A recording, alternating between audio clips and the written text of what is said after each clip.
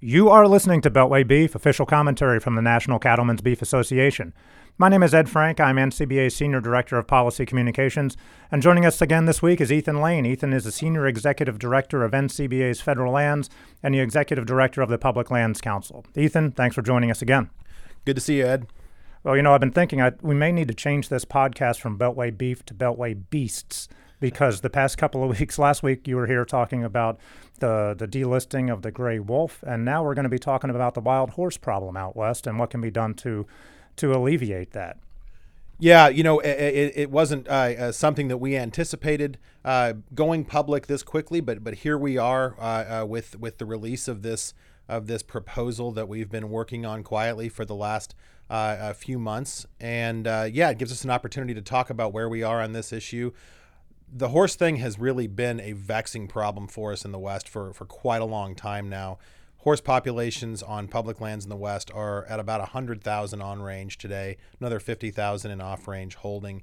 Those are BLM managed horses designated wild by the Wild and Free Roaming Horse and Burro Act of 1971. That act has never been allowed to work properly, and the reason for that is a congressional rider that's in place that prevents the sale of those horses under BLM management and burros to anyone with intent to commercially process or sell to someone with intent to commercially process. So people confuse it a lot with the slaughter rider that prevents USDA inspection of horse slaughter facilities. They're actually separate but connected issues. The rider that we're dealing with specifically here is that sale without limitation rider. Because Congress imposed that and they put it in the base appropriations bill every year, Republicans and Democrats, it's preventing the BLM from doing any real management. And what we've seen year over year, Republican Congress or Democratic Congress, is a total lack of political courage on Capitol Hill to remove that rider or do anything else to empower the BLM to manage these horses they've been charged with managing. And the result has been catastrophic rangeland damage. The result has been populations that are exploding on rangelands that simply can't support them. Right, and that's something that, a lot of us who grew up in the eastern half of the U.S. are just not familiar with. We think wild horses, and you think of beautiful cinematography and beautiful movie score, cinematic score, and the majestic steeds out there, as one person put it this week. Now, this proposal was rolled out on Monday of this week, and it is a little bit unusual in Washington these days to have groups or politicians on different sides of the aisle or different ends of the political spectrum, the ideological spectrum, actually come together and endorse one thing. But that's what happened this week. We had NCBA and PLC on one side, and some of the groups that generally, we don't agree with on things. What exactly was rolled out, and who are some of the players on the other side who have actually endorsed this? Well, I think we have to be honest and blunt about exactly what we're talking about here.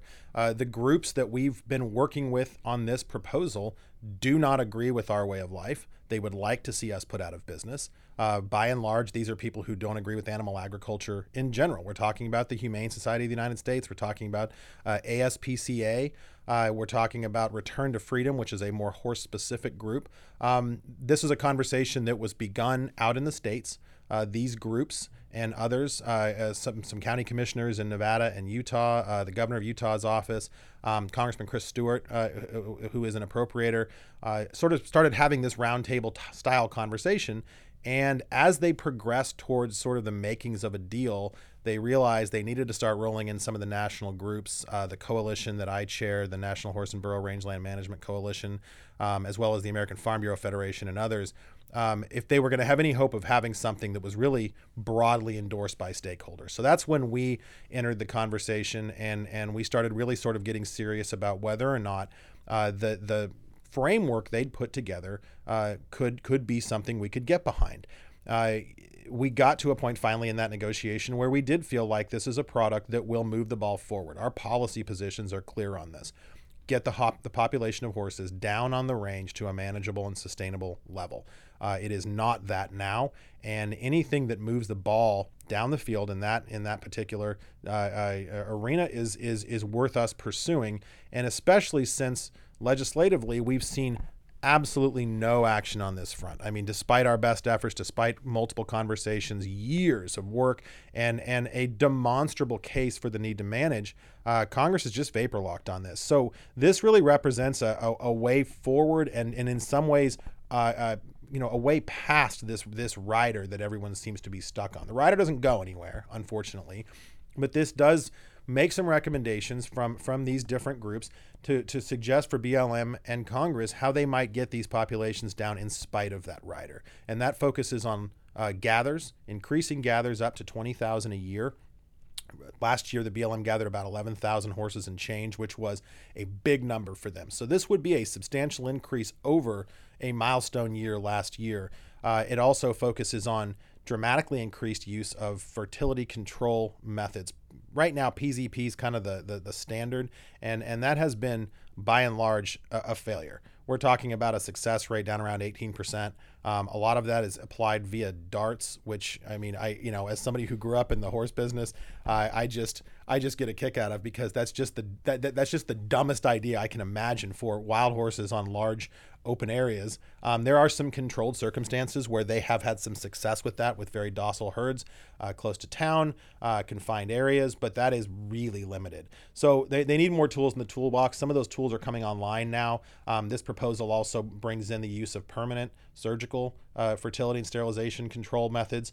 So a much more robust fertility control effort, and focusing on any horse you gather receiving some type of treatment. And then finally, looking at an expanded use of off-range pastures to move some of these horses out, so that we're not in this cycle now where if we do get to gather, most of them go back out onto the range that's already overpopulated.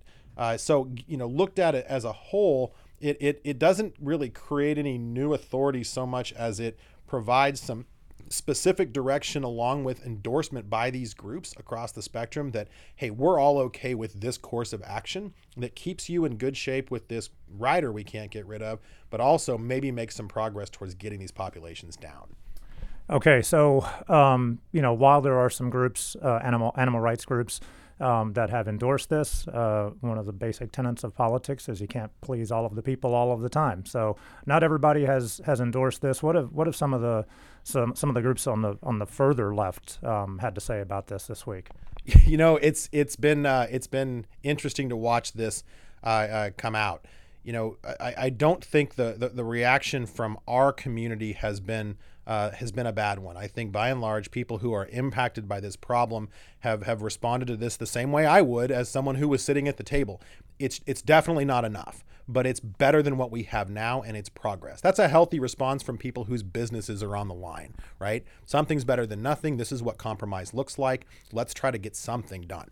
The far fringe of the animal protection community, the animal rights community, however you want to describe them. I think they refer to themselves now as humane activists. It has been dramatically different. Their fringe is truly kind of off the reservation on this. They don't have a rational view of what's been done here. They're convinced this is part of a dark plot.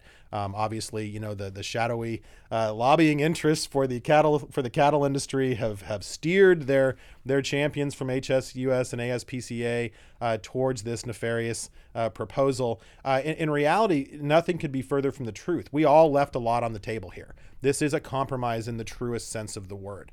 There are things about this that we don't like. There are things about it that the activists don't like, but we all view this as an opportunity to maybe get these populations down. The reaction we've seen from their fringe, though, some of the people that are sending tweets to me in the last week, posting my picture, poor Tanner's had his picture blasted all over the internet. One guy in his Twitter bio said that anyone who supports animal agriculture should have to watch their children be chopped up and consumed in front of them. So, I mean, these aren't well people. These are I don't want to use derogatory terms, but these are unhinged people. And it does illustrate the point that we all, have to deal with these different communities that don't have good information, that do make decisions based on emotion, and don't look at these issues rationally.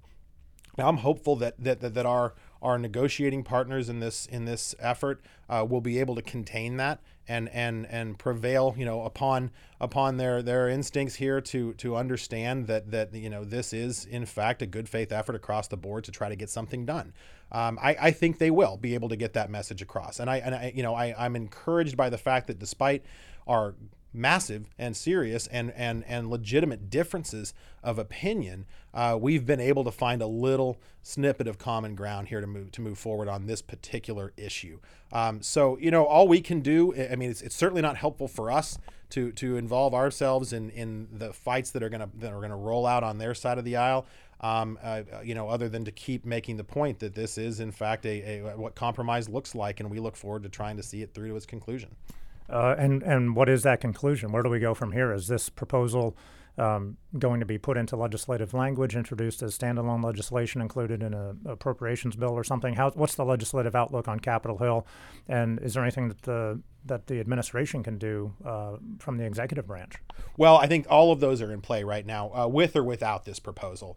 Congress asked for a report from BLM last year. Well, originally in 2017, BLM responded when Secretary Zinke was still there with a 4-option plan. Congress didn't like that plan. They didn't even really analyze it. So they came back in last year's appropriations bill and basically in report language said, we didn't like your last one, send us another one. This time don't give us options, just give us a plan. So there's an opportunity there. Obviously, every year is another opportunity to make changes in the appropriations process, since that's really where this issue plays out year over year. That's happening right now, as we all know, on a variety of fronts. We're engaging in conversations on our priorities for the industry. This will be one of those. To implement something like this means funding in excess, far in excess of what we've seen in the past as far as funding for this program. And that's what it's going to take to get enough of these horses gathered to get these populations down to a sustainable level. So we'll be having those conversations up on the Hill. The president didn't ask for more money in his budget, which makes it hard for BLM to come out now and say, oh, just kidding, we actually do need substantially more resources than we asked for. But I mean, as we all know, Congress is great at ignoring the president's budget, regardless of who the president is, and kind of trying to appropriate funds as they see fit. So we will be having those conversations. We'll be making that point, as will, I think, some of these folks on the other side of the aisle on this issue. And hopefully what we'll see from Congress is them seeing this as a lifeline to bail them out of the mess they've created for themselves. And I don't like to be that harsh about it, but that really is where we find ourselves. We're trying to help them get out of this mess, because right now they're vapor locked. So we'll be making that point. We'll be continuing to have Hill visits. We'll be continuing to talk to the agencies and pointing out that this is the most bipartisan cooperation some of us have ever seen on this issue. So let's not waste it. Let's capitalize on it and see if we can get something done and get these populations down to a manageable level. Absolutely. Great work on this, and good luck going forward and keeping the coalition together. Thanks, Ed. We'll talk to you soon. You've been listening to Beltway Beef. Until next week, eat beef. Check us out online and get your Gray Wolf comments submitted at policy.ncba.org, and follow us on Twitter at @BeltwayBeef. Thanks for listening.